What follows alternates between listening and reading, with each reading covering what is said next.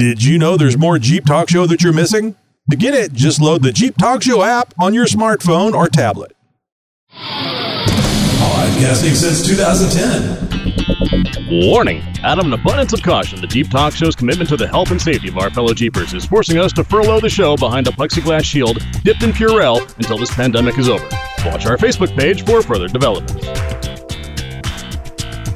That's it for the show for this week, my fellow Jeeper. Until next week, be sure you're connected with us on social media so you don't miss out on any special announcements or events. And as always, thank you for listening to the world's most downloaded Jeep podcast.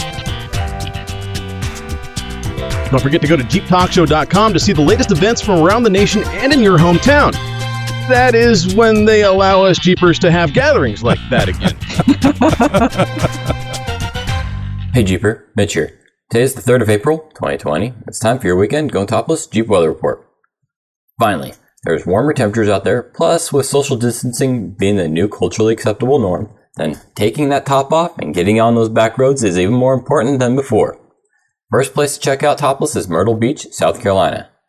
Get some takeout food and explore its 60 miles of beaches. Topless weather starting today at 70, tomorrow 68, and Sunday some clouds at 66 degrees. Next, take your tops and doors off in Phoenix, Arizona. Beautifully sunny this weekend with great hiking trails in the area. Take it all off this weekend as the whole weekend should be 85 degrees. Or, we can get away from everyone in Gilmer, Texas, which is nearby to the Barnwell Mountain OHV trails. Make sure you go all Sahara top on your Jeep and have good mid-terrain tires on since it'll be raining here all weekend. Today 66, tomorrow 62, and Sunday back up to a warm 73 degrees. Don't forget to use the hashtag Jeep Talk Show on social media for us to see those pictures. If you have any suggestions or want to know your local weather in an upcoming episode, go to jeeptalkshow.com/contact in order to find all the ways to get a message to me. I'm Mitch. It's always a great weekend to go topless if you're brave enough. Just go topless responsibly.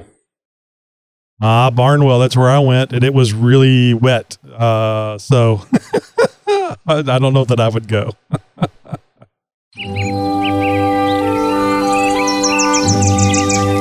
But you just look at this weather. I think this is the perfect day to take the top off. Oh, what the heck is this? Oh, you gotta be kidding me. Maybe you should have checked the Jeep weather with Mitch. Hey, join in on the Campfire Side Chat. We'd sure love to have you. Pull up a chair, crack an adult beverage, and go to jeeptalkshow.com/contact and find out all the ways you can reach out to us and join in on the fun. Well, it's all about practical jokes this time of year. And, you know, if you've been around other Jeepers for any length of time, chances are you've gotten to know them and their personalities pretty darn good.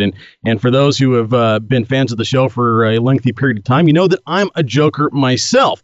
And I figured, well, because of the date, this time of year, and all that sort of stuff, we talk about the kinds of practical jokes that you've played or have seen played on other Jeepers. And honestly, I would really love to hear stories about vehicle-related practical jokes. You know, the banana in the tailpipe, the blue food coloring in the washer fluid, you know, that sort of stuff. I want to hear those kind of stories. Now, I've done a few of them myself. I've done some interesting ones that have involved some electrical modifications that really piss some people off. But that's not good. That's evil. No, but it is kind of evil. But you know, when you have the skills, the means, and the tools to do it, and your friend is you know, an easy target, you got to do what you got to do. So, Tony, have you ever played any practical jokes on anybody with their Jeep or otherwise? No. Well, you're no fun. I really can't think of anything right offhand, to be honest with you. You know, I just remember, I think what started this was last week when I mentioned the thing I saw on Facebook about the harmonica tied in behind the radiator where you know, when you're driving down the road, the air would rush through the harmonica and make noise, tie wrap to one of the heater hoses or something. It was pretty funny. I can imagine that would be very funny. Yeah. And what about you, Wendy? Have you done anything to where you kind of messed with the hubby or anything like that? You know, played a practical joke or one thing, messed with the Jeep or maybe, you know, the shaving cream in the hand while he sleeps and you tickle his face with a feather. That's always a good one.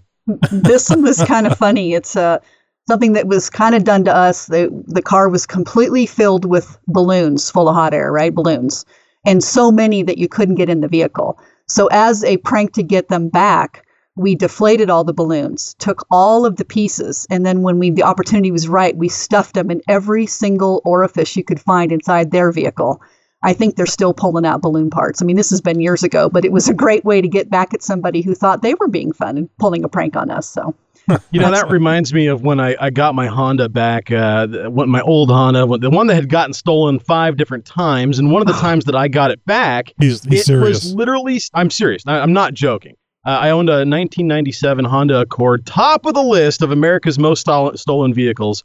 And yes, mine, I think, was definitely adding to the statistics. But no, I got mine back from being stolen one time. And I'm not joking. Literally every single cubby, orifice, pocket, you name it, was stuffed with some kind of a debris or another, whether it was garbage or not. Oh, wow. No, the glove box. The glove box was almost jam-packed full of pens and pencils and other writing utensils. I have no idea why. It was That's it was a bizarre. running joke. It was a running joke on the show. For years, yeah, because it was like every 6 months my car was getting stolen. It was hilarious. Yeah. And after about the third time is like, how long does it usually come back, Josh? 3 days, sometimes a week. I think we 2 weren't weeks was the concerned. longest. We weren't. Oh, it was my coming God. back. It'll Yeah. show up. It'll show That's up. horrible. Might not have any tires. Oh yeah, It'll the tires show and up. wheels will be gone. Yeah, the ones you just bought. Yeah. Seats, the important stuff. No, as far as I'm concerned, I love the practical jokes. I'm the banana in the tailpipe might be a little much. You're gonna end up sucking a valve or do some damage with that one. But there are others. I've always been the fan where the buddy steps out to go to the ATM or something, and you very quickly jump out of your vehicle and into his, and you turn on the heater and the turn signal and the radio on full, and all that sort of stuff. And so when he gets in and turns the ignition on, it's just utter and absolute mayhem going on. Windshield wipers and the radio and the turn signal. Oh no, that's always a good time. That's always. I've never done it, but I love the idea of having some a couple of extra long zip ties to put on the drive shaft, so it just slaps the bottom of the vehicle. Bastard. That would be. I mean, it doesn't hurt a thing, and That's the radio goes down. What is that noise? What is that? And you slow down. It goes and up with speed, and Yeah. oh, you're evil. You are evil. It's beautiful. So bad. It's perfect. Hey, so we've got a few people sitting around the campfire here with us. Do we want to introduce them here? Well, I don't know who we have, so you're No. I mean, is it okay for us to jump in there? I don't know if you're. No, by all means, let's hear from some of our fans if they're out there. We got this new feature. We've just been doing this the last few weeks, where we finally implementing some technology to where after all these years of telling you guys to join in on the fun, we're finally giving you an avenue to do so. So we finally are actually playing like a real radio station here. We're having live call-ins. This is awesome. All right, Tony, who do we got? All right, Tom, tell us what state you're located in. Yeah, hey going everyone. This is Tom from Adelaide, South Australia, actually. Wow, that is a long way to go for a campfire side chat. What time is it there? I'm curious.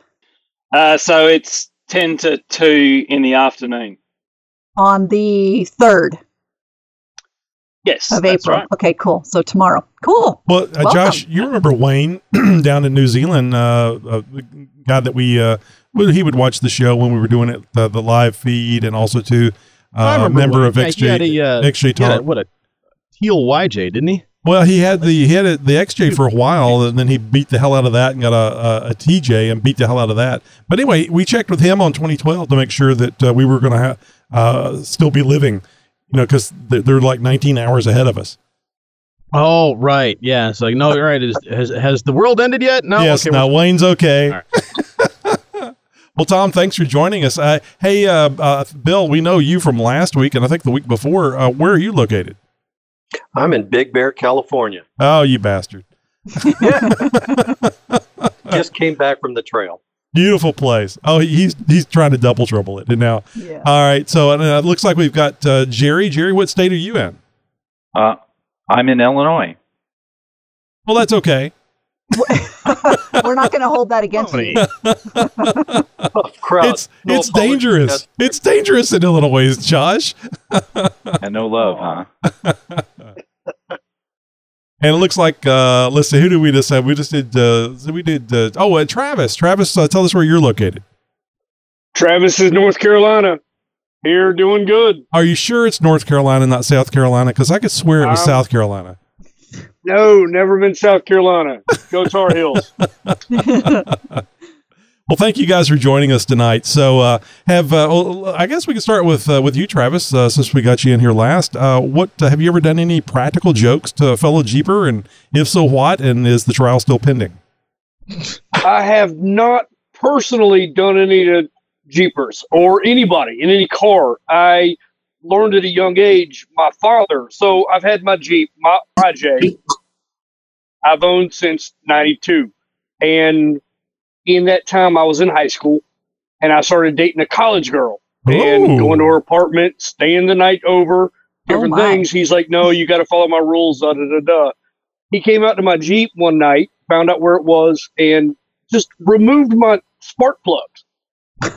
And I'm trying to figure out, I try to get up to go to school the next morning, and I can't do it, and had no idea. I'm looking, and he didn't remove the spark plug. He just raise the wires so they wouldn't connect, wouldn't get fired, wouldn't get sparked. I was going to say it's like having a new starter. Right. So I'm just hitting it, and I'm like, what's going on? And I ended up having to call him for help because I'm like, Dad, I don't know what's going on. We got to get my Jeep running, this and that. And he came back, showed me what he did. And he's like, you've got a curfew, boy. You got to be home at a certain time. You keep spending the night out. And I learned real quick, I'm going to follow the rules of the house, which I eventually did. And now I've learned how to work on my Jeep myself. But back then, I had no idea. I mean, I was a young kid, and he'd try to teach me. I didn't want to learn. Eventually, I slowly but surely learned every trick of the trade. And now, but that one, he got me good. But I've never heard anybody else. He's told me about sardines on different parts of the car and different things, exhaust. Good and I'm Lord. Like, oh my God. But never tried it. Yep. That's the way to go. Sometimes lessons are best learned the hard way. What about Jerry? Jerry, are you a practical joker? Have you ever done any practical joking or messing around with another Jeepers rig? No, I haven't, but I have had some good ones done to me. You were talking earlier about the wire tie on the drive shaft thing, and I had a buddy back in high school. He took a piece of rope and a pretty large washer and tied that to my drive shaft. Oh, my God. Good Lord. Talking to him later, his intention was to just to throw it out of balance, but what it actually did was hit the bottom of the floorboard. Yes. So I go jumping in the Jeep and put it in gear and take off, and it hit the bottom of the Jeep, and I jump out and look underneath, and of course, they were watching from a window laughing at me. It took me a little while to figure that out. Then later in life, I had I used to trail guide at the Jeep Jamboree in French Lick, Indiana, and ran with a couple guys in Blue Group, and they actually had blue Jeeps. I did not. So they thought it'd be fun to paint my Jeep blue, which they did. I could see about doing this myself with the red color. Yeah. Yeah. They used tempera paint, and the idea was that it would just hose off, and it mostly came off. Mostly. Oh, no. Yeah, that was a lot of fun. Not for the poorest stuff. The poorest stuff is going to hold on to that color a little bit, I bet. Oh, yeah. For years, I was finding blue, like I'd unfold something and find blue behind it. I would tell everybody that was back at the time when you were part of the Blue Man Group. Yeah. There's this candy out there. You used to be able to order it from the back of magazines and stuff. And it, this little hard candy, and it looks pretty innocuous and everything, but you get your friends to eat this hard candy. And a couple hours later, they're home and they go to use the bathroom and they turn the toilet blue. And I would think that after somebody paints your Jeep blue, that's about the only recourse there is to. I would have paid them back. Yep. Here, buddy, have a piece of candy. Here you have go. Some candy. It's like I still owe them for that. Like when my wife cleans the toilet and has that blue stuff in the toilet, and I go in there to pee and it's green. You didn't pay attention. Like, oh, what the hell is going on here? That's basic colors. It is. Blue, it is. Yeah. Blue and yellow.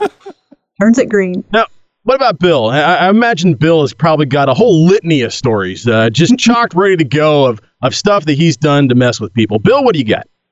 It starts back in the 8th grade. But, I knew it.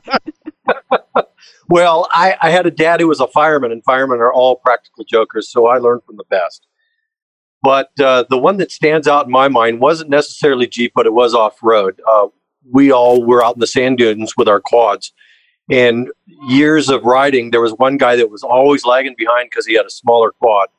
So he went out and bought a 700, the Raptor 700, and he was so proud of it and making a big deal about it. He was going to keep up with us or pass us.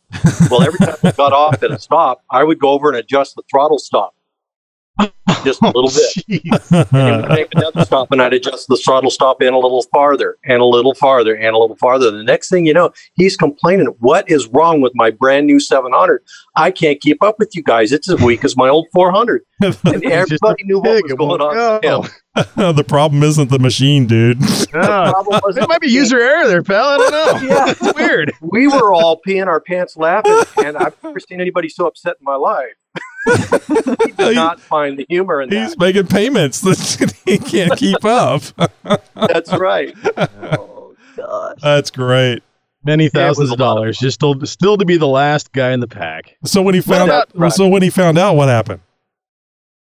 He did. He got really upset, and I went over there and adjusted it back and said, get over yourself. And we just rode on, and we rode like there was, like we stole it, and he still couldn't keep up. So. Yeah, of course. Well, there's the reason. That's the reason. I couldn't keep up. I'll be fine now. Oh crap! I'm just going home. He was butthurt till the third margarita that night. Oh, that just makes it better. It does. Good times. I want to hear from Tom. Tom, what do you got? You got a story where you were messing with somebody or their rig, or maybe somebody was playing a practical joke on you. What do you got? It's pretty common to fall asleep in your swag in one spot and then wake up later on having been dragged to another part of the camp spot. I guess you all know what a swag is. Like a traditional canvas sleeping kind of like tube, I suppose, that you'd put I'm not sure what it translates to up there.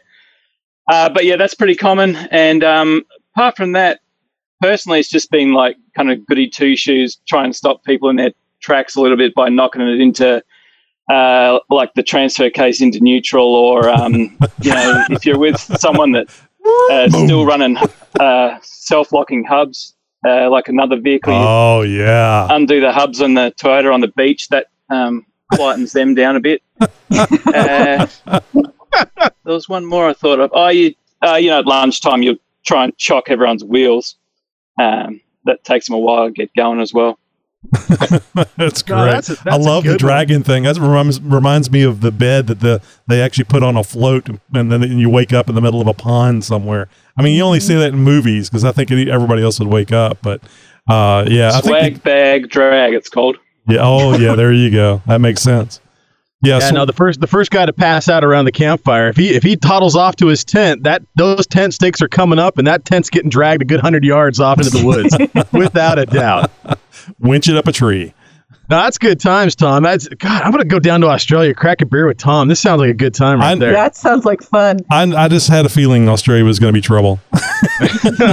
You're all quite welcome. You can come whenever you like. We've got the virus problem at the moment too, but not as bad as everywhere else because we're an island. So hopefully when this clears up, the dollar's really good for you guys. So it's kind of cheap for you to come over at the moment. Oh, wonderful place. Wonderful place. Lots of great people down there. And actually, we're pretty big in Australia, Josh and Wendy. I did not know that, but found out from a couple of Australians down there. And I didn't realize, when I was talking about Wayne earlier in New Zealand, I didn't realize that Jeeps were so big in New Zealand and Australia. Fancy vehicles. Awesome. Yeah, they're fancy vehicles. They're like Land Rovers over here because, it's you have to be upper.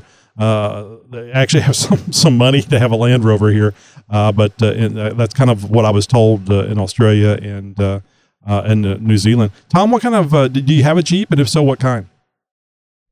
Yeah, I've had a 2009 four-door Rubicon since new, actually.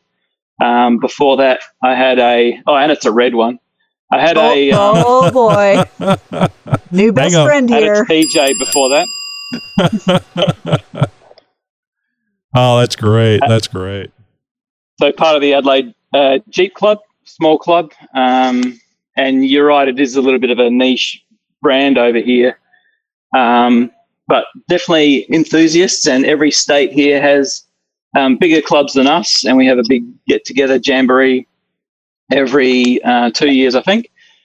Well, what's the name? Yeah, what's the name of the club there, Tom? Is it Swag Drag?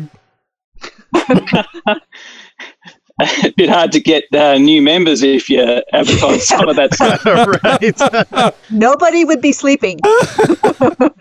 It's the Adelaide Jeep Club. Okay, I think you said that earlier. I missed it. Okay, good. Adelaide Jeep Club. That's great. Well, that certainly is a lot of fun. I am really glad we brought that subject up. Although I'm wondering how many evil things are going to be done to people after listening to this episode, Josh. Oh, I know. We're Some totally really good encouraging some bad behavior. Yeah, I know. Wendy, it's all going to be Josh's fault because he started it. Yeah, Wendy, are you feeling evil? No, but I'm definitely going to keep my eyes open because I know what Bill's capable of. She's got some 3-foot zip ties in the backpack, just ready to go. Yeah, you know? Just some extra special things. Just hang on.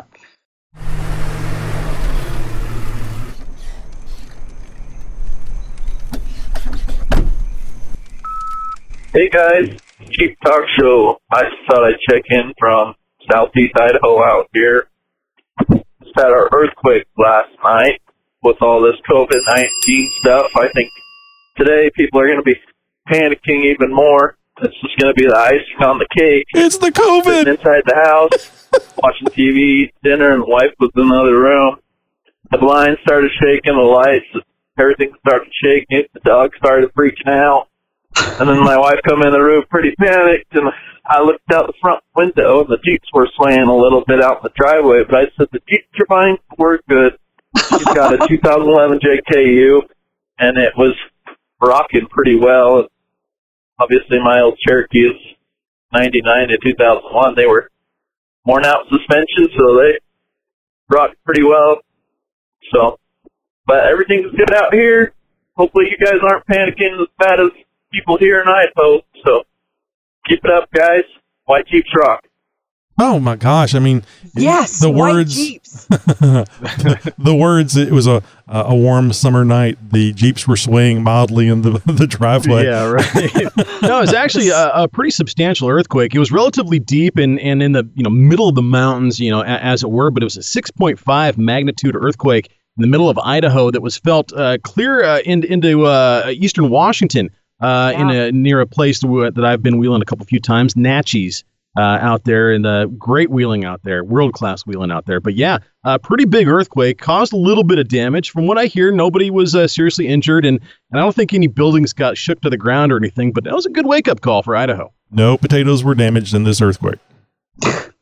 Now that you must have this incredible upgrade for your YJ Wrangler sound system, we'll make it easy for you. Just go to JeepTalkShow.com and look for the link in the show notes for episode 431. You guys probably already know that I have a soft spot for the YJs. One of the first Jeeps I ever built was a 1990 YJ with that venerable 4.2-liter, 258 cubic inch inline six, with what was arguably one of the worst carburetors ever made, that pesky Carter carb that did not like to go off-road. Really, we're going to put that kind of a carburetor in a Jeep? Yeah, so when I see some new gear I haven't seen before for my YJ brethren out there, and one that appeals to the audiophile in me, I'm almost giddy with glee and anticipation to share it with you.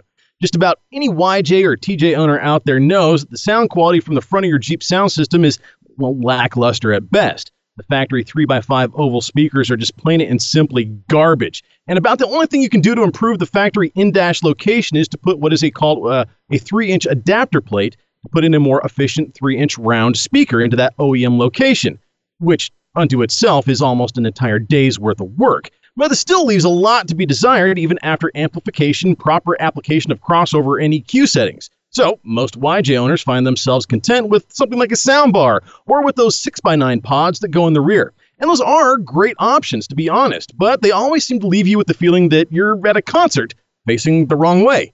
Enter the Select Increments Centrapod.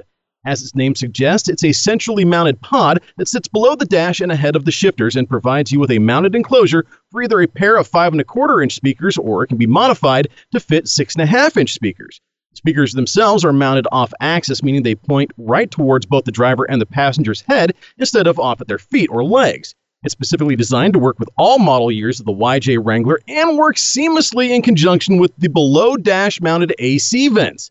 Made of durable textured ABS plastic, it mounts securely to the transmission hump using the provided hardware. And yes, it will work with your factory stereo. If you still have one that works in your YJ, that would be really impressive. You'll just need a pair of speakers to put in this thing. The link that we have for you in the show notes for this episode will direct you to the unloaded option for just under $75, but for about double the price, you can get some real nice Kicker brand speakers thrown in for a more plug-and-play option. I don't know. I see a screwdriver, a tool, or something going through these speakers where they're mounted. Well, now the image that we have in the show notes here that I have for the rest of our co-hosts and stuff is showing a set of speakers that have a very open style grill design to them.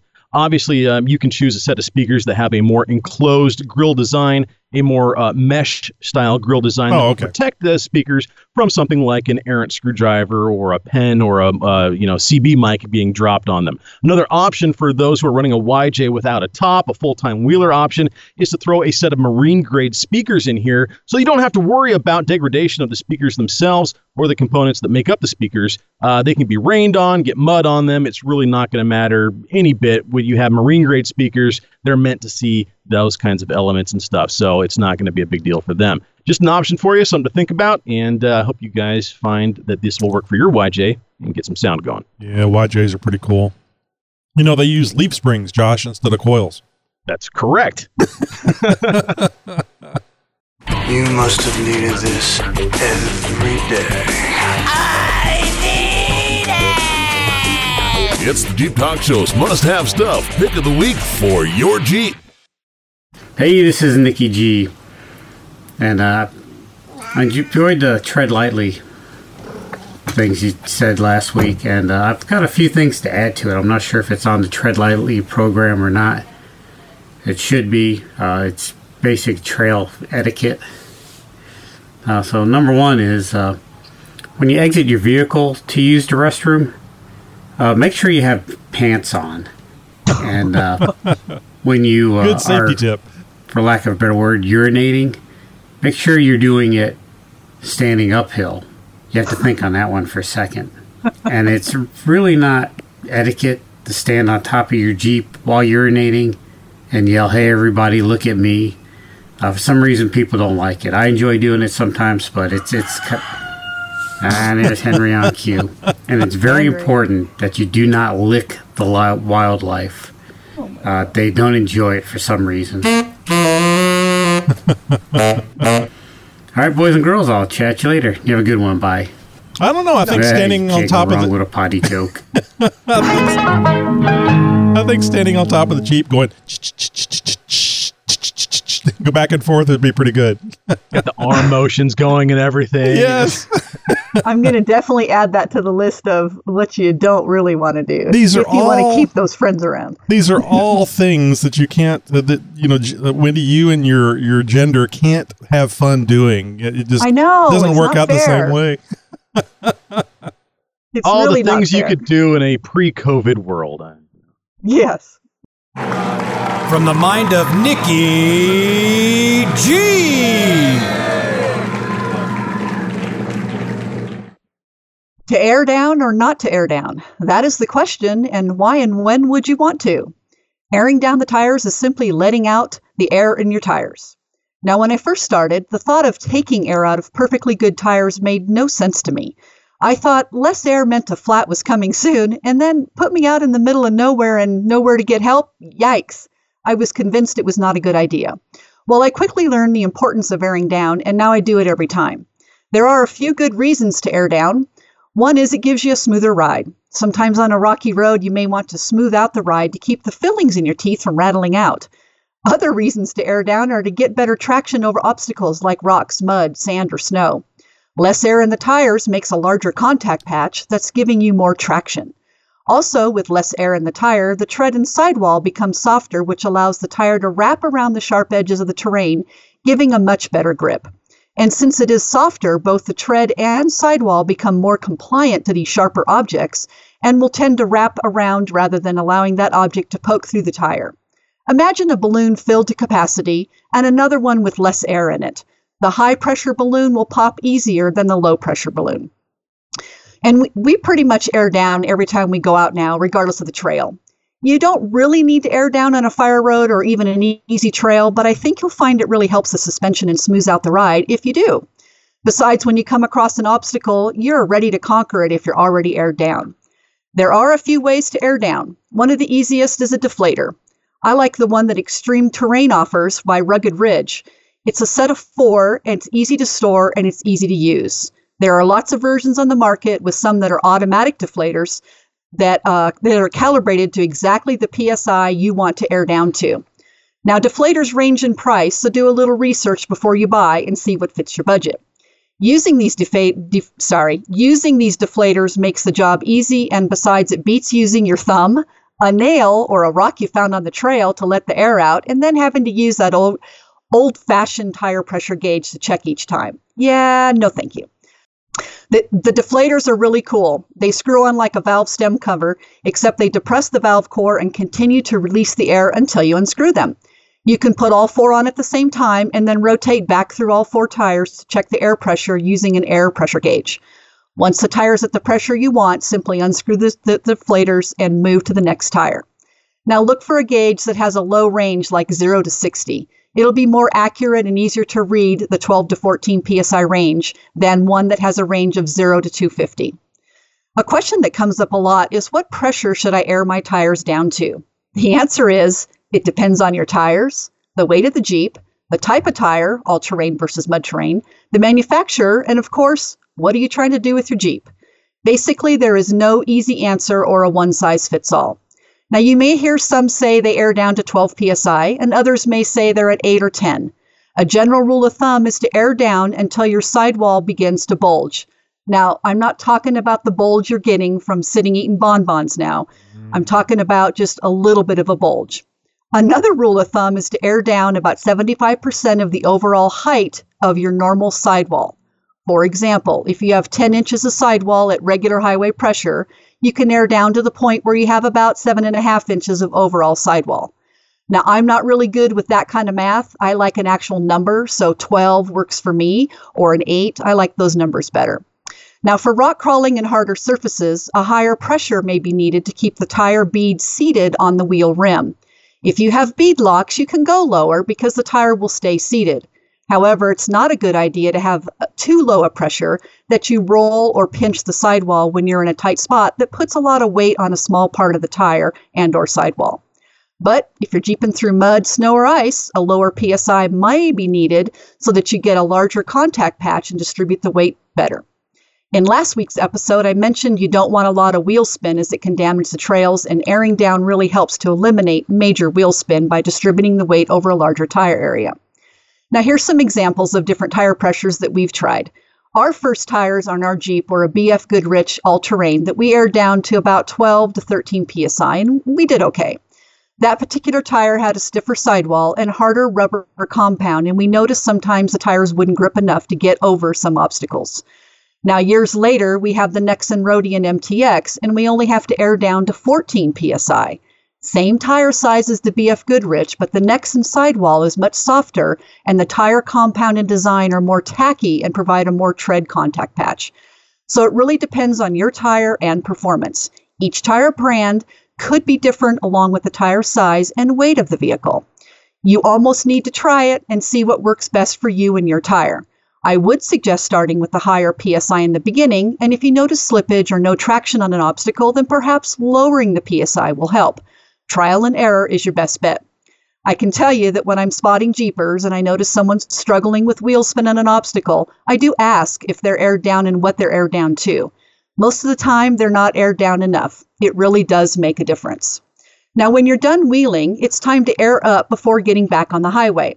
Driving at highway speeds with low air pressure is not generally recommended for most tires. It's more difficult to control the vehicle at highway speeds, and with low pressure, the sidewalls bulge and straighten with every revolution of the tire, causing the sidewall to constantly flex, causing a lot of sidewall heat, which could cause a blowout. So airing up is as simple as adding air back into the tire. But how do you do that if you're out on the trail? There are several options and costs to consider when looking for compressors. One brand is Viair. It's reasonably priced and saves you from using your old bicycle pump to put air in, and your buddies don't have to wait on you. There are a lot of brands, but we started out with the Viair 450C. It's a continuous output, 100% duty cycle. What this means is you can run it until you air it up without shutting it off to cool.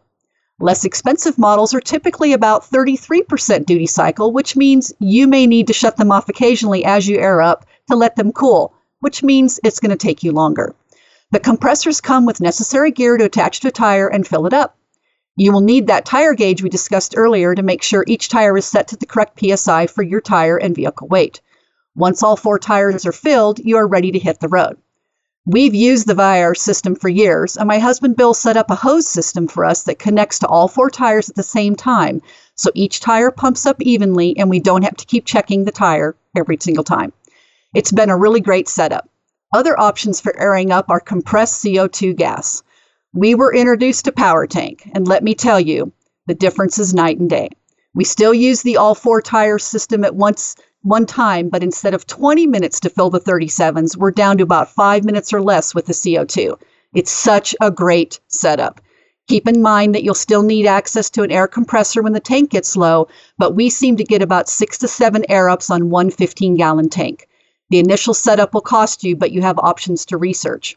We do keep the Viair compressor on board just in case you run out of CO2, but I hope we never have to. Just take the CO2 tank to a beverage dispenser vendor and get it refilled.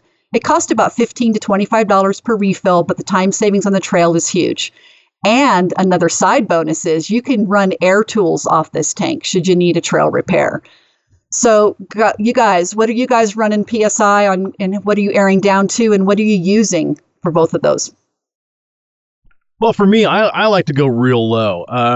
Back in the day, I had a set of BFG All-Terrains 2 that I took down to 10 PSI on a regular basis, but those were 33 1250 15s on a 10-inch, on an 8-inch rim. And for me, that is just a perfect combination. A 12.5-inch wide tire on an 8-inch rim. It really grabs really good on that bead, and you can really air that down. Now, you put that same tire on a 10-inch rim, and you cannot air it down, I don't think, as much as safely, because there's just not as much bite on the lip of that tire on the lip of the rim. So there's definitely some tricks here as far as what your tire and rim size combination is, because it does make a difference as far as how you air down and what airing down is going to make the profile of that tire look like on the cross section.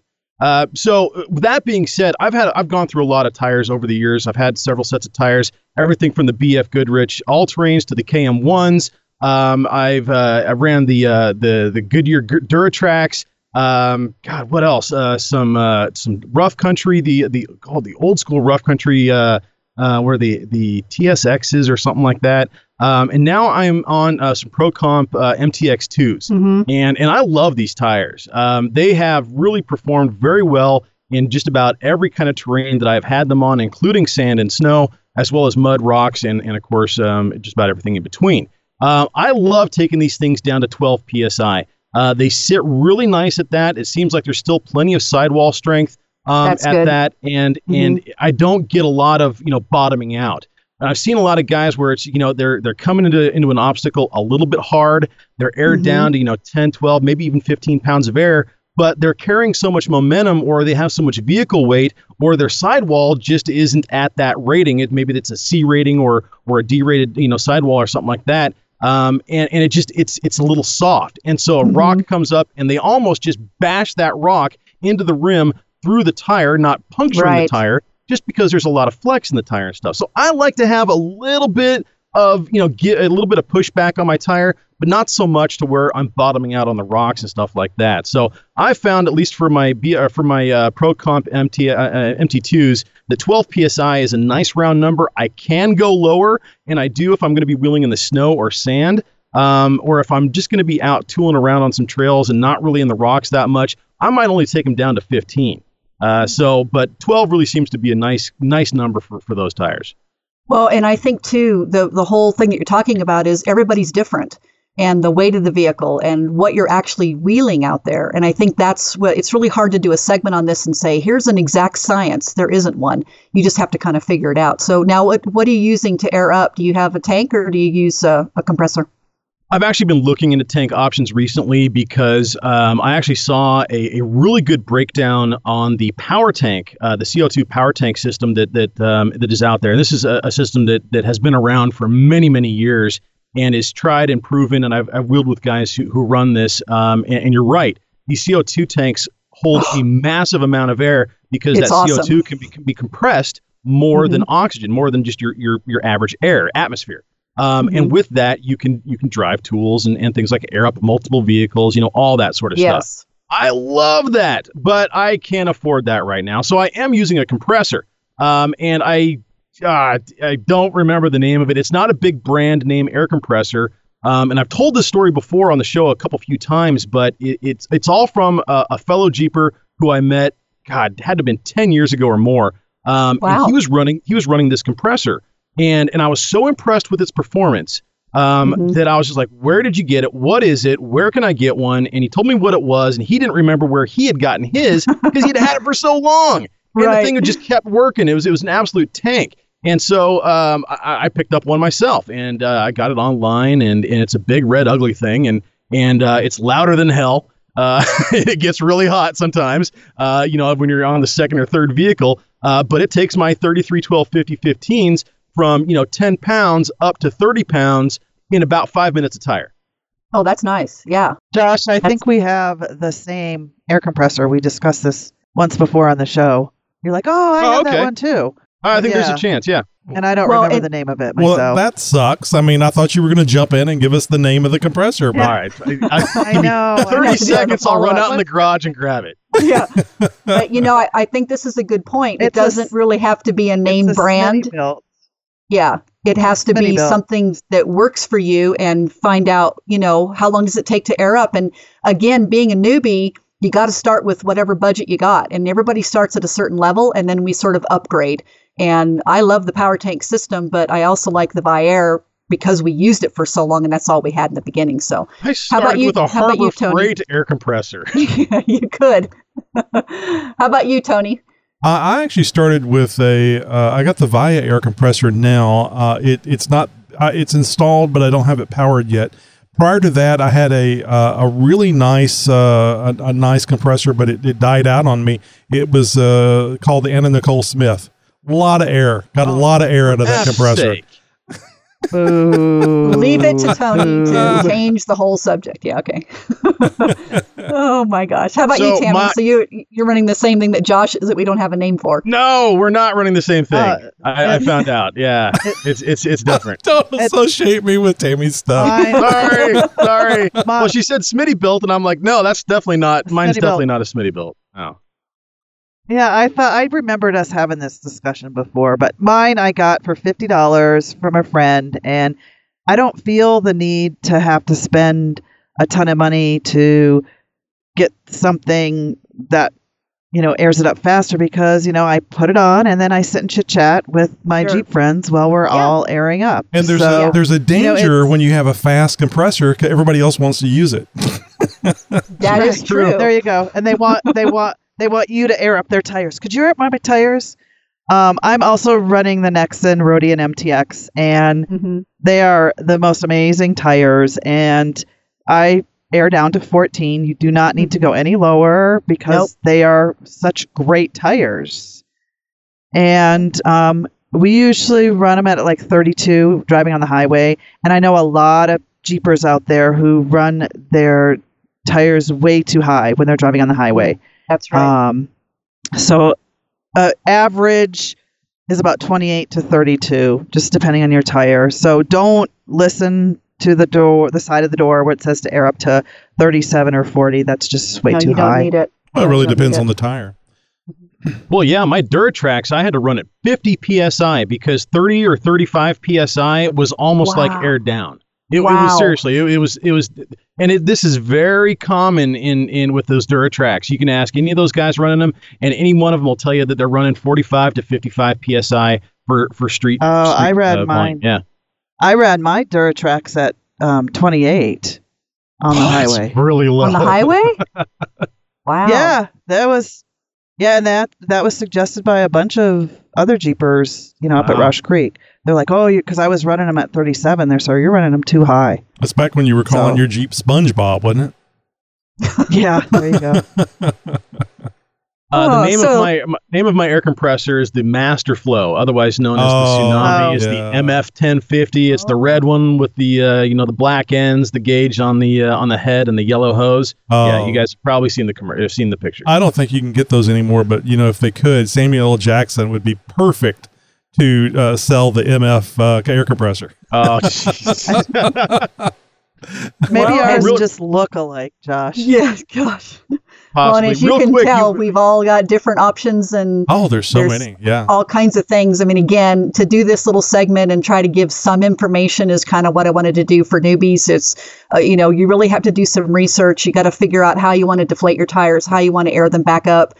You're Jeeping with somebody else, then see what they do, see what equipment they have. That's kind of how we all learn, and so we do. But anyway, you can view some other great videos on our YouTube channel, Jeep41-1. We have lots of tips, tricks, and techniques, and the website info on the items that I mixed are in the show. Tammy, Wendy, when you're talking about, air compressors and brands and stuff like that, you mentioned Viair. They've been around in the Jeep world, off-road world, really for a number of years, really made a name for themselves. And if I'm not mistaken, I recently heard a news release where they were talking about companies being contracted to make ventilators during this epidemic that we're going through. And I am almost certain I heard Viair listed in the few companies that were being contracted to switch what they normally do to, making stuff for the rest of the world and for the U.S. as far as these ventilators needs are concerned. So awesome. A big hats off to Viair. If it is them who I am thinking of and them who I have heard about, maybe there is another Viair company out there. I'm not sure, but if this is Viair, the one who we all know and love, who's been around in the off-road industry for many years, then hats off to them. Big kudos for Viair for stepping up to the plate and switching their whole production line to really take care of the needs of the nation right now. Are you a newbie, or maybe you remember something important you learned when you first became a Jeeper and you want to share it with us? We want to hear from you. Reach out to us with a newbie nugget. Just go to jeeptalkshow.com/contact to find out all the ways to contact us. What? Where's the noob? Noob! Hey, newbie! Noob Nugget. It's time for Newbie Nuggets. Hey, this is Don Sumner. I was just listening to your guys' podcast. Hey, I just listened to your podcast. Hey, Jeep Talk Show. This is Casey. Hi, this is Ray Buchanan from Burlington, Wisconsin. Hello, this is Dave in Oregon. I would use the bolt locks on my 98 Jeep Wrangler. 2017 Wrangler 2-door. 2008 JKU. Wrangler, JKU, Sierra. Even if I don't win, you guys still have a great show. Do you have anything to add? Maybe you have a question for Tech Talk. Just jump over to jeeptalkshow.com/contact and send us a message. Now for a quickie specific to the TJ Wrangler guys. Every now and again, a tip comes up that has you scratching your head wondering how it is that you've had your Jeep for this long and didn't know about this one little thing. You might call it an Easter egg. You might call it something else, but in the end, it's more of a hidden adjustment and something most of us take for granted. What I'm referring to is the adjustability of your Jeep's washer nozzles. I don't know why they didn't do this on the XJs or any of the other Jeeps around the same year range, but on some of the TJ Wranglers, Jeep installed adjustable windshield washer nozzles. In the heads of the nozzle ends are actually two separate pintles that each spray out at roughly 30-degree angles. So with the nozzle on the passenger side and the one on the driver's side, you have 4 points of spray across roughly 120 degrees of windshield. That is if things are all properly adjusted. Well, by now, TJs are kind of getting up there in years, and it's easy to see if they might have come out of adjustment. And if they have, well, it's easy to adjust back into position if they are out of adjustment. If your washer jets aren't spraying in the right spots, you can easily readjust them to spray where the washer fluid would do the most good. And all you need is a paper clip or a clothing pin. Each nozzle has a small recessed spherical metal nozzle tip that can be rotated to spray all over the place if you want. And in fact, I've heard of some people having some fun and aiming them towards the side so they can spray their friends or that douchebag in the convertible that just cut you off. Regardless of your intentions or motivations, you can't do it with your fingers. The hole in the end of these spherical nozzle ends are just big enough to fit a small paperclip or clothing pin into, and with a little force, with your makeshift tool shoved into the end of these things, you can simply rotate them into a new position. Don't get aggressive with the penetration or the rotation, though. If it doesn't go in or rotate easily, it may be frozen, and you'll need to work it loose. Soaking the nozzle with a hot, wet, soapy rag will help dissolve road salts and other gunk that is preventing you from inserting your tool or rotating the nozzle end. Worst case scenario, you may have to get in there with a Q-tip and a little bit of CLR to help break things loose. Once things are able to move around, make your adjustments and test them out. It may take a few tries to get perfect, but once you have it, they're set, and you shouldn't have to mess with them again for quite a while. You know, this is just excellent advice for so many things, even more so than the special tool on your Jeep. Everybody's stunned. We're waiting to see where you go with that, Tony. Yeah, I know. I'm like, and what is he going to say next? The punchline? Well, he set it up that way. That's as far as it goes, folks. Nothing to see here. Move along. Yep. Are you running out of time for all that tech talk? Oh, well, yes, I am quite busy, Mr. Voice out of nowhere. Then how about a quickie? Oh, geez, I don't know. We just met, and I'm really not that kind of... It's time for Just the Tip. Oh, well, you could have at least just bought me a drink first or something. Oh, hey, watch it. Oh, what are you doing back there anyways? Why did you become a paid subscriber to the Jeep Talk Show? Jeep Talk Show is in my weekly rotation. Look forward to it every week, each and every Friday. You can be a paid subscriber and help support the show you love, the Jeep Talk Show. I support a great podcast. Been a lifelong Jeeper myself. Continue to learn with each and every episode that I listen to. Just go to JeepTalkShow.com and look for the big yellow subscribe button. Absolutely. If you like Jeeps, anything to do with Jeeps, I like it for the technical, clear content, advice, and learning. You a Jeeper who likes to take their top off? If so, find out where the best place to go topless is with Mitch in Jeep Weather, coming up later in the show. Hey, real quick, got to send a big fat happy birthday to Chet B. He wrote into the show earlier this week and mentioned that it was his birthday and that his wife had cleared the schedule for them, and his birthday present, to wash the Jeep. Happy birthday! Happy birthday, Chet. How does Tammy's Jeep life compare with yours? We're always looking for Jeep stories, so contact us and let us know what your Jeep life is like. Just go to jeeptalkshow.com/contact to find out how. If you asked what the definition of Jeep life is, you would get a very different answer from every Jeeper. Jeep life is unique to each Jeep owner, and for me, the meaning has changed over the years as I experience different aspects of the life, from daily driver to weekend warrior, to extreme wheeling to light wheeling, from mud, sand, rocks, to modifications and upgrades. You know, I could go on and on. You get the drift. Since pretty much day one of being a Jeep owner, I have shared my Jeep life story on my blog, jeepmama.com, then adding the Jeep Talk Show podcast and YouTube. And I love the fact that I have inspired others to live the Jeep life in their own way by sharing my story and experiences. I just never know what little tidbit in my journey will help someone else. Sometimes it really surprises me what that little tidbit is. My Jeep life has now turned into camper life / overlanding, but I still love those rocky trails. I know a lot of our Jeep lives have been disrupted, and even with the disruption, I'm going to continue to add those tidbits as we all try to navigate this new life we are now living in. As you know, lockdowns are happening all over the U.S., which is preventing a lot of folks from getting out and living the Jeep life. While we were in Moab last week, the Moab area, another one of those lockdowns happened. A sheriff's deputy from San Juan County, just south of Moab, had to do something he told us he never in his lifetime thought he'd have to do. He had to kick us off BLM land, Bureau of Land Management. Only residents of that county were allowed to be on the land, and even though these are federal public lands, the sheriff of each county has jurisdiction of the land in these public health situations. Now, the order came just 4 days after we were there. We totally understood. We packed up our camp and headed back here to Colorado. Now, we were seeing this happening all over the West and not just near Moab. So before you decide to head out to wheel, I would check the area you're going to, because I know several Jeepers are still planning on wheeling this weekend. Now, our adventure has been put on hold, but I sure have learned so much in the past 2 weeks about this new Jeep life I'm living. Over the next couple of episodes, I'm going to share some of those tidbits with you.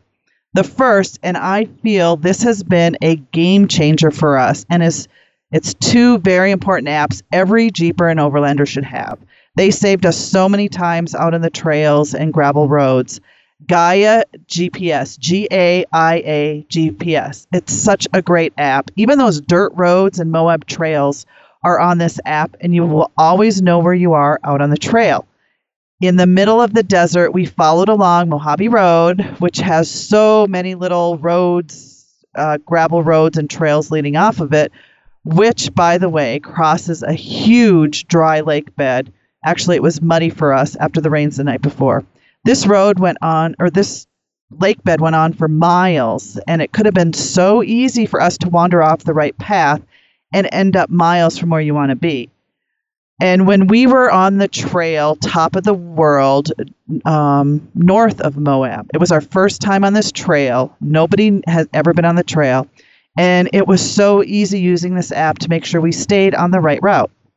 By the way, the view at the end of this trail is the most amazing view on the planet. I have never, ever been in such awe. If there is just one trail you have time for when you go to Moab, this is the one you need to take. The view is so unbelievable. However, this trail can be very challenging at the end, and during the middle, it's very, very bouncy.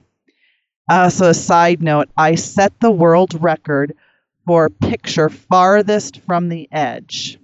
It's a really scary drop, and even if you don't have a fear of heights, it's very scary. It's the most amazing thing I've ever seen. So the other app essential to us is iOverlander. And we are all about free. Campgrounds and hotels can get very pricey when you're traveling a whole bunch, and iOverlander works great if you're camping in your Jeep or have a camper, i.e. the Overlanders, the van lifers, camp lifers, etc. This app is a group effort by you and the others who have it to share those, quote, secrets of the cool spots you find. It will show you the spots others have used for dispersed camping on public lands such as BLM and National Forest. Now, dispersed camping is a term used for camping anywhere in the National Forest outside of designated campgrounds. Dispersed camping means there's no services such as trash removal, there's no facilities such as tables and fire pits or toilets or showers. Now, some popular dispersed camping areas may have porta potties.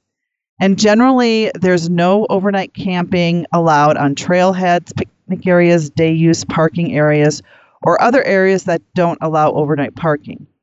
When using a dispersed camping area, the general rule is to be a minimum of at least 100 to 200 feet away from the road, trail, or water source. Now, you need to be aware if you're a national forest or a national park or BLM lands, because these are all totally different places with different rules. Typically, you can't disperse camp in national parks. These parks have specific campgrounds, and they usually have fees. You can disperse camp on BLM lands, which are lands west of the Mississippi River in the states Alaska, Arizona, California, Colorado, Idaho, Montana, Nevada, New Mexico, Oregon, Utah, Washington, and Wyoming. Now, these lands are different from the national forests and the national parks. The iOverland app also shares local fee-based campgrounds, boondocking spots, and places to get water. Now, boondocking is camping without any hookups outside of developed campgrounds. Federal agencies refer to boondocking as dispersed camping, but it can also mean dry camping and off-the-grid camping. Typically, boondocking is at the trucker gas stations, Walmart parking lots, Cracker Barrel parking lots, etc. On our way to Kingman, Arizona, it was getting late and there was no place for us to spend the night. So we just pulled over in a gas station, popped up our camper, and went to sleep. When we were in the Mojave Desert, which is, I think it's a national, I can't remember. It's the National Desert, I believe. Anyway, off the main roads are what I call little offshoots. They're little 2-track roads where you can go set up your campsite. You can also tell these are offshoots because they look well traveled and some spots have already have fire rings set up, like where someone's already dug the hole and put the rocks around. Just don't go making your own offshoot. After a while, you're going to get the hang of it, and it'll just become natural. Now, Mojave Road is a great way to learn all of this. So next week, I'm going to share one of the best kept off-roading secrets. Next week, I'm going to share one of the best kept off-roading locations in the United States for some amazing technical wheeling. And later on in future episodes, some must-have in your recovery kit you would have never thought of. I can't wait for that. That's going to be good. Are you living the Jeep life? From mall crawlers to weekend warriors, from daily drivers to weekend wheelers, it's all about the Jeep life, and it's all good. It's time for Jeep Life with Jeep Mama. Coming up in Tech Talk, a quick tip for the TJ owners out there, and we bet you didn't see this one coming. I see what you did there. We're always asking you to go check out the 4x4 Radio Network, and it's for good reason, too. There's a ton of great shows there to check out besides ours. And be sure to tell your friends about it, too. We've got something for everybody at the 4x4 Radio Network website. On the Trail Podcast is there, Trail Chasers is there, the Center Steer Podcast, and the 4x4 Podcast round out our team of off-road podcasters. Lots of great off-road shows. We're there, too. It's all for free, and it's all at 4x4radionetwork.com. We'll see you there. You're listening to a 4x4 Radio Network podcast. Hey, it's Travis, Jeep Night pulling for help. I'm having fun tonight, guys. Probably drinking more than I should. Just checking in on you because it's late. That said, April 1st is tomorrow. Actually, it's today. April Fools, I don't know what's going on. Oh, my gosh. But I might. Hey, guys, we're backwards today, and I'm going to do a little Zoom thing based off what y'all do just for helping people getting out, being social, doing things because they can't commute. They can't talk. They can't get out. They can't do anything. Is the show still going backwards? I tend to be a podcast listener. I tend to listen to the app. I listen to everything because I'm a fan. That said, it's supposed to be backwards. I just had to re-listen to last week's episode going, did I miss it? Was it backwards then? It wasn't. Long story short, guys, I'm proud of you. You're doing good. If you can join my podcast before yours goes to air and you start recording, join in. You've seen my post. I put it on your link. You got me. Guys, be good. I'll join in the campfire side chat. If it's early, it's going to kind of confuse me because it's usually really late for me. But maybe I'll join in the middle of the afternoon. Who knows? We'll see. Giddy up. Have fun. Four-wheel when you can. Stay at home if you can't. How many times, Josh, did we tell people, if you're drunk, call in. We'd love to hear from you. Right. I've said 3 sheets to the wind. It doesn't matter. Yeah. Dial those numbers. We take them all. It doesn't matter. Just show up. Love me some Travis. Love me some Travis. Good times. Yeah, no offense, Tammy and Wendy, but we were thinking drunk female callers, I believe, weren't we, Josh? I was not holding to any one. Oh, one just or the me other. then. You have to just leave me hanging Open out there. That's great. Open opportunity. You're all by yourself, Tony. There we go. I'm used to it. If you've got a news tip or response to any one of our stories, be sure to let us know what you have to say by phone or by email. Just head over to jeeptalkshow.com/contact and find out how to reach out. Are green Jeeps going too far? Jeep intends to become, quote, the greenest, most sustainable SUV company, unquote, according to the brand's global president. I know. Christian Munier, in a press release earlier this week, is what he said. Now, but here we are. As we record this episode, the automaker doesn't have a single plug-in vehicle here in the U.S. Jeep is betting on the long game, however, and the higher-ups believe that the U.S. will move to electrification of Jeeps faster than the experts have predicted, even with Jeep more or less arriving a little bit late to the game. Going electric is also giving Jeep an opportunity to improve the capabilities of their trucks and SUVs, making it even more exciting to drive both on and off the road, or so they have claimed. Most of us know now by the sheer power and torque capabilities of an electric drivetrain. One look at the videos on YouTube of the Tesla's launch mode capabilities will settle any doubt in this regard. But Jeeps aren't Teslas, and I, for one, hope they stick to their off-road first heritage in the years ahead. We've also known for many months now that plug-in hybrid versions of the Renegade, Compass, and Wrangler are all due this year, and it looks like the Renegade 4xe is going to be the first to arrive in the European showrooms in the coming months. While FCA, or Fiat Chrysler Automobiles, hasn't confirmed whether the plug-in hybrid electric vehicles, or PHEVs, Renegade and Compass are headed to the U.S. or not, it has heavily teased the electrified Wrangler coming here to the States. We've, of course, reported on that here a few times over the last year or so here on the show. What's interesting, though, is that we've heard rumors and leaks from inside the FCA camp, which are now telling the public that these electrified Wranglers will be built using the exact same components as the Pacifica hybrid minivan. I'm just going to let that pause and sink in for a little bit there. Were you paying attention? Did you hear all that, you electric Wrangler fans? Yeah, I, for one, will not be getting excited over minivan parts comprising the majority of my off-road vehicle's drivetrain. If you're listening, Jeep, this is a blatant cop-out, and you should be ashamed of yourself for taking the easy way out. That is not very Jeep-like, and you know it. I personally think it would be better for the brand to put off electrification for a year or even two to have the design teams work on a more robust off-road ready electric drivetrain option for the Wrangler specifically. I mean, seriously, minivan drivetrain components on a Jeep? Well, if there ever was a mall crawler rated Jeep badge to slap on the side of a vehicle off the showroom floor, I think the electric Wrangler is the one.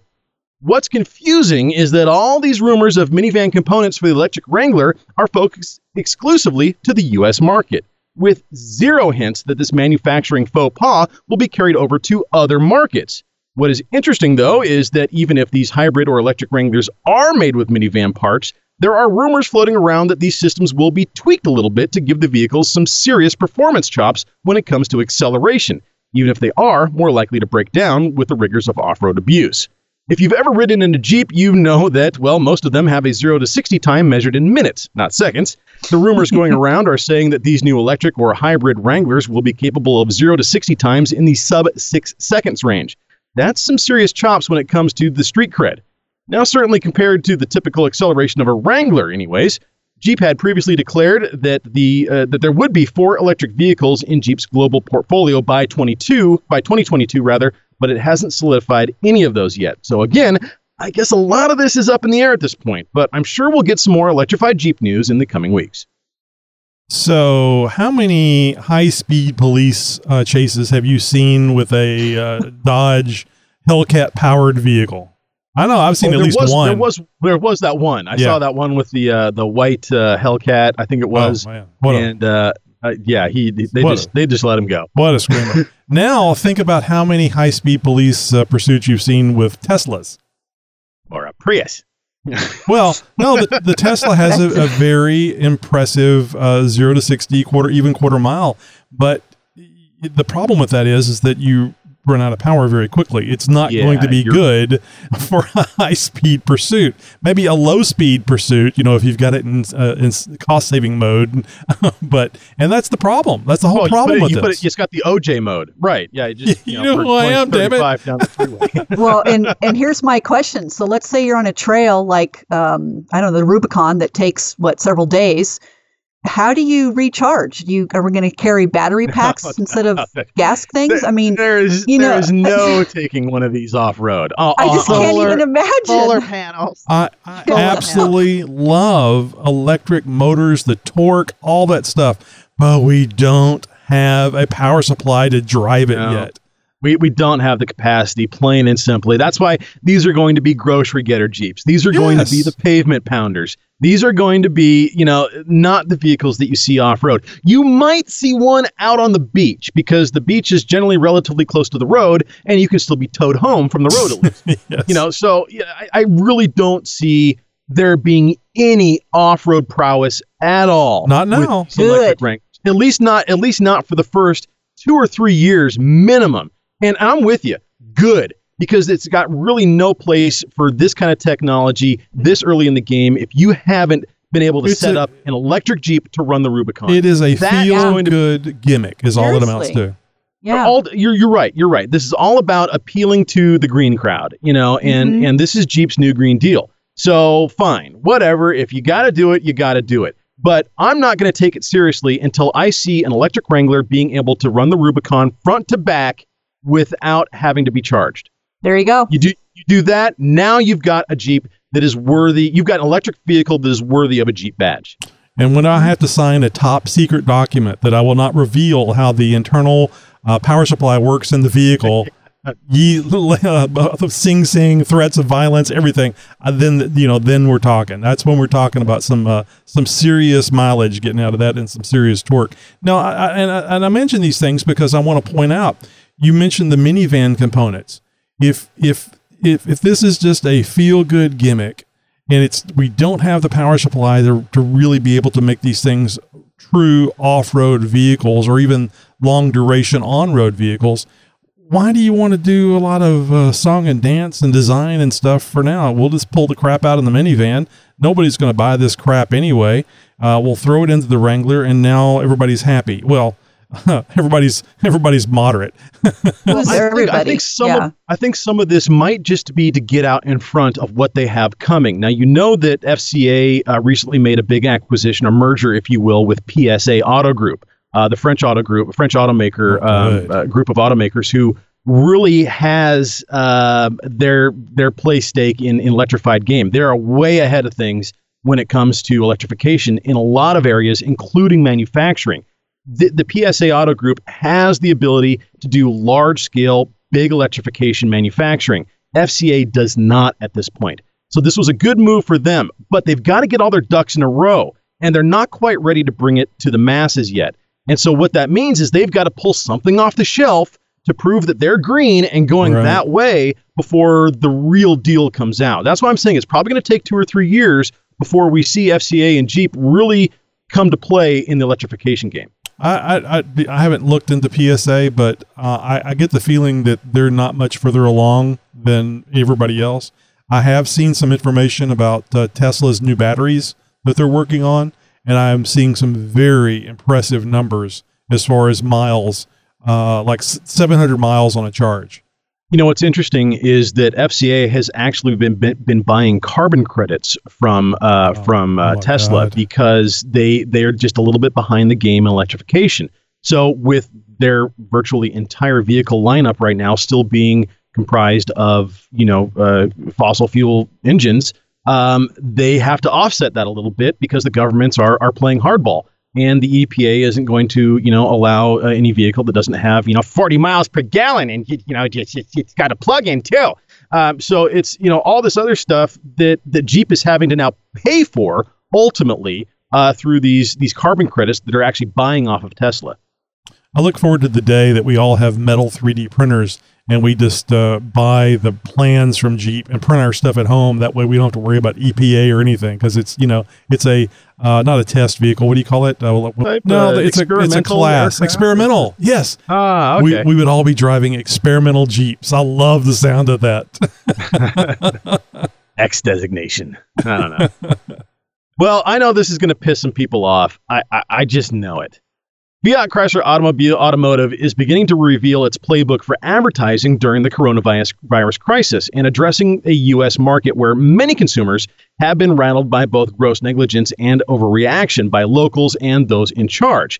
And it's made the average consumer fearful and hard-earned cash on virtually anything now, from toilet paper to Jeeps, because of the uncertainty we have allowed this pandemic to create.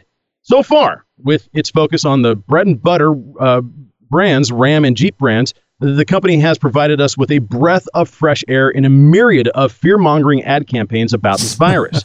Seriously, though, taking a more practical sense approach, Jeep's advertising teams combined empathy, inspiration, and social responsibility messages with selective promotional messages. It's clean, the images look nice, and it instills more of a feeling of hope and inspiration instead of the fear, over-sensationalization, and doubt that we're being subjected to constantly now from virtually every angle. I, for one, applaud Jeep for their ingenuity with this. It's a nice change of pace, and I wish there was more of it in the media right now. So let me paint the picture for all of you. For example, Jeep has been posting a few things on social media under a hashtag Stay Off the Road theme that is playing on the hashtag Stay Home meme that is becoming the battle cry for virtually every municipality in the nation. And I honestly couldn't agree more. Stay off the road by playing more in the dirt. Doesn't that paint a much nicer mental image than the latest splash art for the current spread projections of the virus in some place like Chuzekistan or something? Not enough for you? Here's another one. A new post on Twitter, for instance, depicts a view from under the hood of a Jeep, looking out through the front of its iconic grille as if you yourself were the very engine of the Jeep, providing you a view of not of a beautiful rock formation or a sunset or a never-ending trail, but the back of a garage door. Why? Because the Jeep isn't going anywhere these days. And that's almost sad, too. Because it's not the Jeep's fault its owner has been brainwashed to think that every single atom of oxygen in the environment is somehow laced with weaponized COVID-19. It's pathetic, really, but the ad does instill a bit of hope, with some text at the bottom saying with a little patience, the views will get better. I'd like to think that with a little common sense, the views can get better. And that the person seeing it will remember their high school biology and realize that their Jeep is safe. And so are they, as they get in it and head out into the wild yonder to explore uncharted trails and scenic vistas. It's an example of Jeep inspiring people to use some common sense for a change, and it's a far cry from the onslaught of orders we see virtually everywhere demanding us to stay inside. Because if we get an itch to go out into Mother Nature for some trail time, we're somehow killing somebody's grandma in the next county over. These are absolute wake-up calls, people, from the brand that is the champion of the off-road. The general idea seems to be more about conveying a little more optimism and speaking to the conviction of the American people, instead of telling us if we step outside we're no better than a serial killer and a menace to society. We, as responsible Jeepers with two brain cells to rub together, know that pulling our Jeep out of the garage or out of the driveway and hitting the trails is not the same thing as licking the ice cream containers at the grocery store or having an uncontrollable sneezing fit in a convalescent home. It's time we take our trails back and exercise what it means to be a Jeeper. I'm not telling you to disregard orders or act like there isn't a care in the world, but if you use some common sense, we can get others to do the same thing. We can face this with a more logical and with more logic and reason instead of with fear and emotion, and get back to at least somewhat of what we can consider normal life. Amen. Hear, hear. I think the basic premise is from the government, people are stupid, and this is going to get a lot worse unless we just tell them no. You can't do that. I agree with you. I do not see the spreading of viruses going off-road. If you're with a loved one that you're being quarantined with in the Jeep, well, that's no different than being quarantined in your home, except now you're out in the Jeep. I don't get it. I mean, no. You stop to get gas. I mean, maybe you could rub the handle and get it, but take some precautions. The two brain cell thing. What I hear happened to Tammy pissed me off. I mean, you've got honestly, Tammy, was there anybody within a quarter mile of you? We were all probably a half football field to football field apart. We came back to Colorado and we are in this cramped campground. Look at that. Honestly, you're out in Moab, Utah, under the stars. You've got 50 to 100 yards between you and the next person. Really? And that is epidemic level situation where you've got to, no, you guys got to go. You got to get out of here. No, that's utter BS because you're out in Mother Nature. There is absolutely no way that 50 yards away, a half a football field away, you're somehow going to, infect that person. No, not unless you're freaking, lobbing, loogie-filled water balloons with a launcher over there or something like that. Ooh, I just don't see it happening. Fun. Yeah. One of the things they said is they're fearful that we would clog up their hospital if we got sick.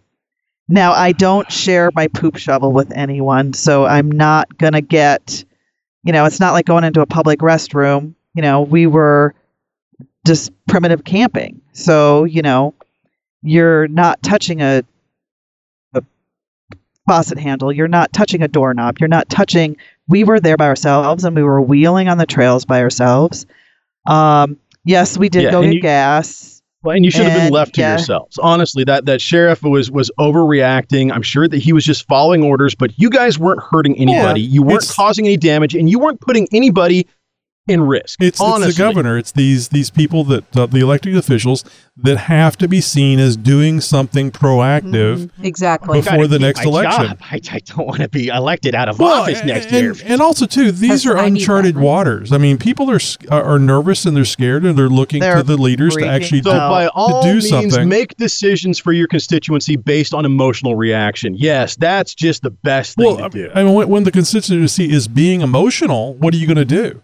I mean, you either do that or you go out there and slap them with the back of a butt of a rifle and tell them to knock it off, which has its appeal. I'll agree, but but I'm just saying, funny you have to look at both sides of it, and I certainly understand why they have to have these kind of reactions. I don't agree with it, but playing devil's advocate, I can understand it. They're the officials, though. They need to be calming people's fears by sharing information that is not being shared by the media. I just ran across a story from March 6th from a doctor at the Mayo Clinic, the Rochester Mayo Clinic, that young people and children, if they get this, they're going to have mild symptoms. And everybody out there thinks, everybody's going to have these horrible, horrible symptoms. Oh, and that sentence if you catch it. And not really. Not really. There's a really good picture going around the internet right now. I don't know if you guys have seen it. It's basically two photos stacked on top of each other. The top one says, "This is allowed," and it's the Walmart parking lot where you can get into Walmart, no problem, no restriction. The bottom one is of like our desert out here, and it says, "But this is not allowed." So you've got nobody for anywhere on the bottom. There's not a soul in the picture, but at the top is packed Walmart. But that's okay. Keep your social distancing. This is what I'm talking about. It's complete and utter lack of common sense. Yep. And it's got to stop. There's got to be a line in the sand drawn, and I think it's up to us Jeepers to draw that line and to take a stand. Well, problem is, Josh, you can't get to the sand to draw that line. It's closed. How dare you? How dare you? Local Jeep news, national Jeep news, and news from around the world. It's This Week in Jeep.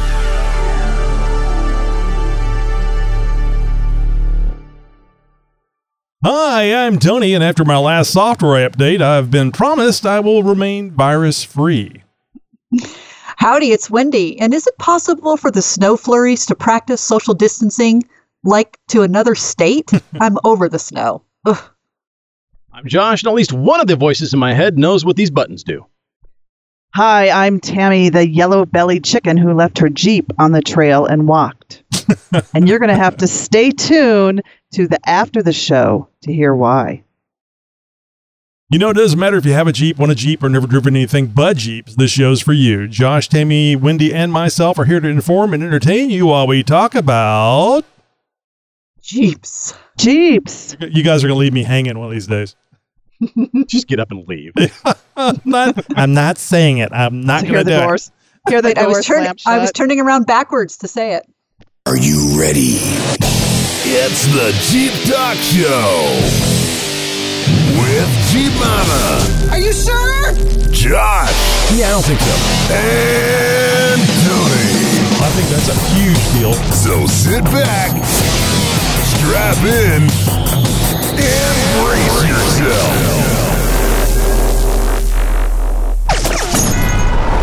You're listening to a 4x4 Radio Network podcast. 3, 2, 1. April Fools! April Fools! Thanks for playing along.